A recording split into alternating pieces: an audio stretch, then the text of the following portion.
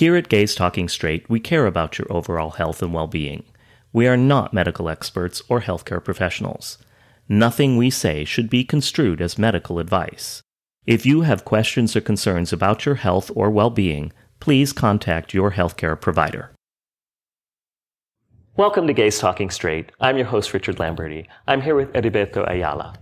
That was really good. Oh, thanks. I'm working on it. Accents are not my best thing. It's consistency. Yeah. And it's not an accent, it's pronunciation.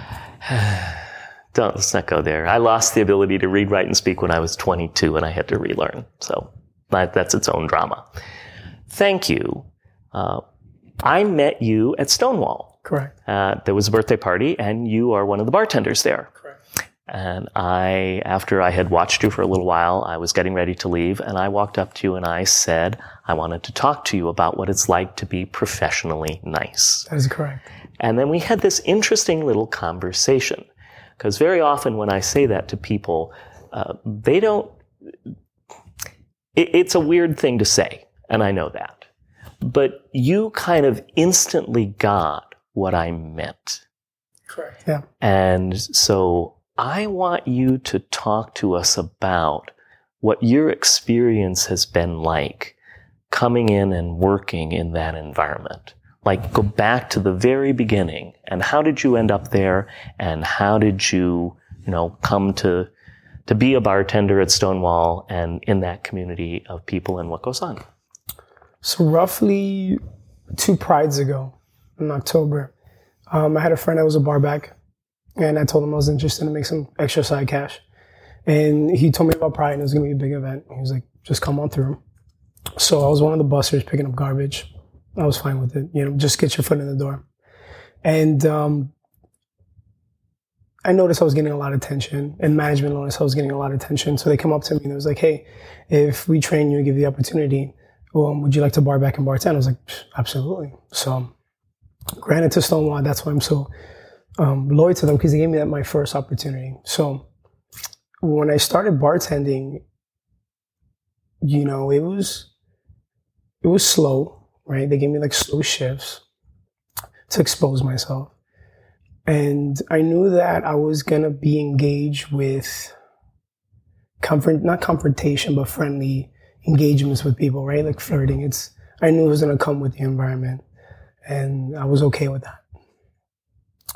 But as time goes on, you really kind of sinking in, right?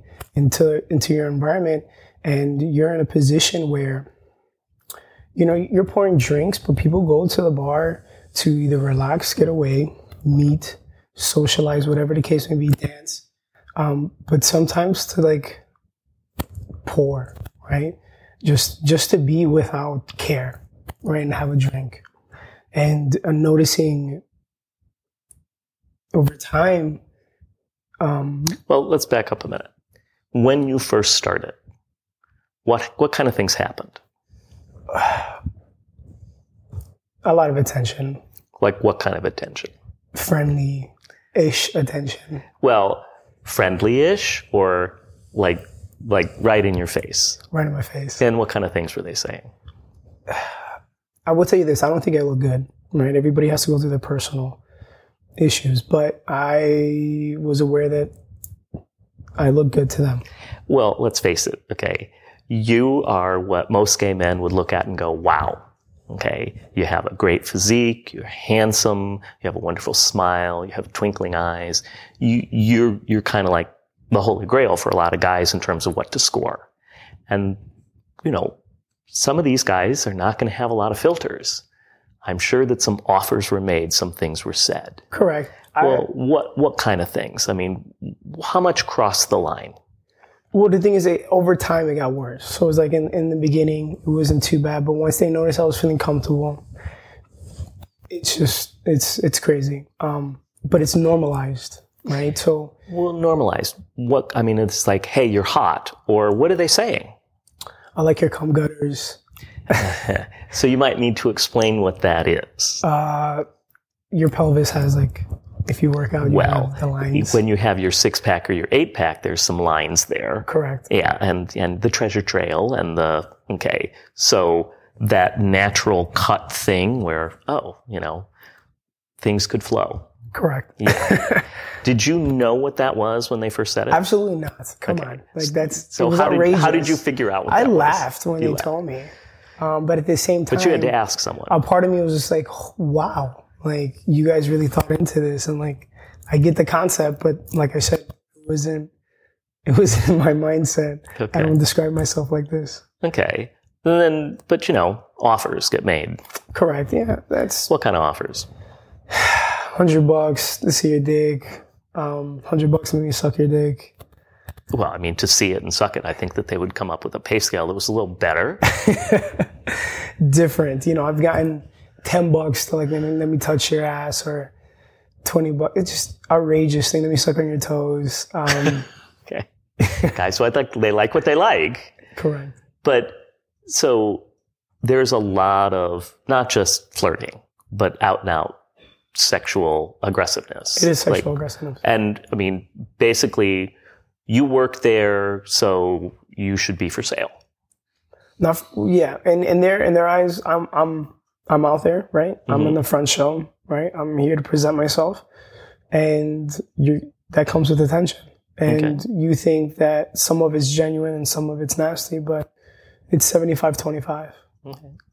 So 25% of the guys are actually like, they're just genuine. Yeah. But are they the ones that are saying those things? Of course not. No, okay. They flirt with it, but, it's just the nervousness, or they have respect. So, like, they're not pushing the limits, but the most of them don't really give a fuck. I mean, is it worse with the guys drunk?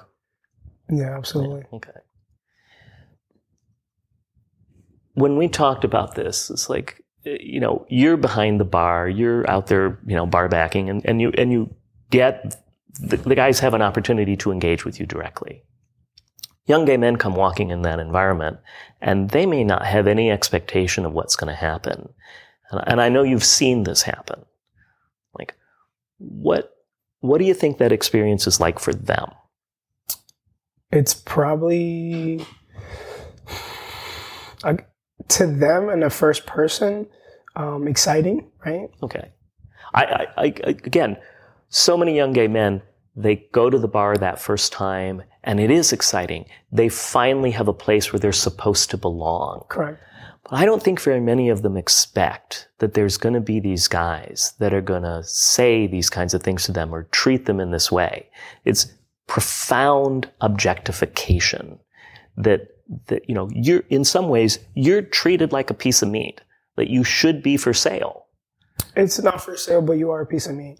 And well, and all the more so because you look like you look. Correct. So therefore, like, it should be easy for me to say yes. Yeah. Well, they want it to be easy for you to say yes. Right? And, these young guys come into that environment, and they're, they don't expect this, I don't think. And on the one hand, it's got to be flattering. I mean, you're being paid this kind of attention that you've maybe never been paid before. They're going to be flattered by this, but it's also, it's intense, but it's mean. It's that level of objectification. It's crude. It's nasty. It's normalized. Well, normalized to be that this overt sexualization that it's like, when the president talks about you can grab him by the pussy and that's supposed to be okay. They want it. Because like you're saying, you're not really doing it, but the intention to say is because you have expectations to do it. Well, I mean, you've been grabbed. All the time. Yeah, all the time, right? And that's supposed to be okay. Correct. Going back to like I'm on stage. Well, but, you see these young guys get grabbed. They're not all okay with it. Absolutely not. And yet it's still happening. Correct, because the normalization of it. How have you managed to put boundaries around what happens for you? Well, I went through a time where I was affected by it. Like I didn't want to go to work. I didn't want to get hit on. What was that like? I mean, you got to go to work. You're making money. It's a bit of like frustration, annoyed. You don't want to deal with this because it's rubbish, right? If somebody pays you a compliment and it's genuine, you can feel it in their body language. You can feel it in their eye contact. But when somebody's coming up to you constantly saying the same thing and it's vulgar or it's disgusting, it's very irritating. It's like, how, like, why? Right? Like, I get it the first time, it's cute. Second time, you're trying to be funny. Third time, it's just like, yo, you didn't get it, but it's so constant. So I struggled with that because, I just wanted to go in and pour drinks and talk to people, but I have to deal with, all this vulgarity that I didn't want to be around, Did you talk to your management at all about the behavior? When you talk to the environment that you work with, it's part of the game. You get used to it. But now they tell you, obviously, if something goes too far, you put your foot down, obviously. But So that's on you. Correct. Okay. And you have to decide what's too far. Correct. But there's been times where, I worked with Kimberly, and Kimberly is a transvestite, but I consider Kimberly a woman. And there's been times I'm like, hey, Kim. And she's like, back up right now, But it sucks that you have to be that way. Like, there's no real respect. There's just that we're men, we're both horny, and that it's okay. We both want this. Like, we're men, right? Like, yeah. This is the concept, to have sex, to come. So it's okay. That makes it okay. But it's not. What's okay for you is not okay for me. Okay.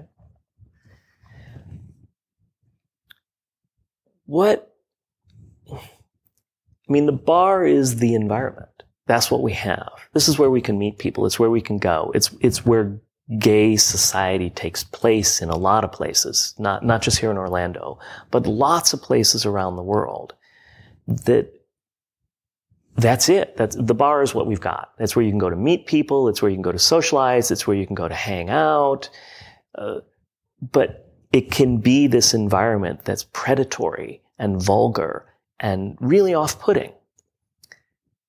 What can we do about that? So there's two things. Well, one really thing that you can do, and especially if you don't want to deal with those negative aspects that the bar has, is to create an environment that's not a drinking environment, right? Not an environment where you have to drink to engage, right? You have to drink to socialize. You have to drink to meet somebody. Everybody has this concept that, like, you have to go to the bar to find love or to find a friend, right? To find connection. The bar is just a place where you can, but it's not the only place. And if the LGBT community wants to find a community where it's based on, like, love and engagement and genuine. How about just basic respect? Yeah, basic respect. And we need to find a community, or you need to make somewhere that's a safe haven without drinking, right? Where you can go.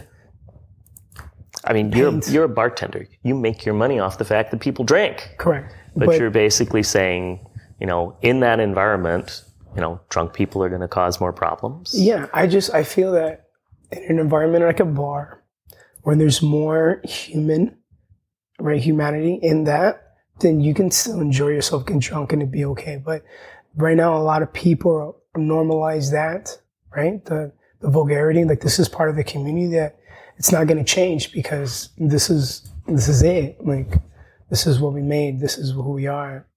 And not all of them are like that. Don't think everybody's going in the bar, like, being vulgar to people, because that's not the case. It's just in some instances, it's okay. Well, you talk to a lot of people at the bar. That's part of being a bartender. Correct. The guy that's there alone and talking. How many of these guys, what they're talking about is they're looking for something more. They're looking for substance. Correct. There's a huge percentage in the bar that's looking for intimacy, genuine intimacy at that. But they fall into the same category of, like, everybody's on Grindr looking to hook up. Well, they're stuck because that is the environment. Correct.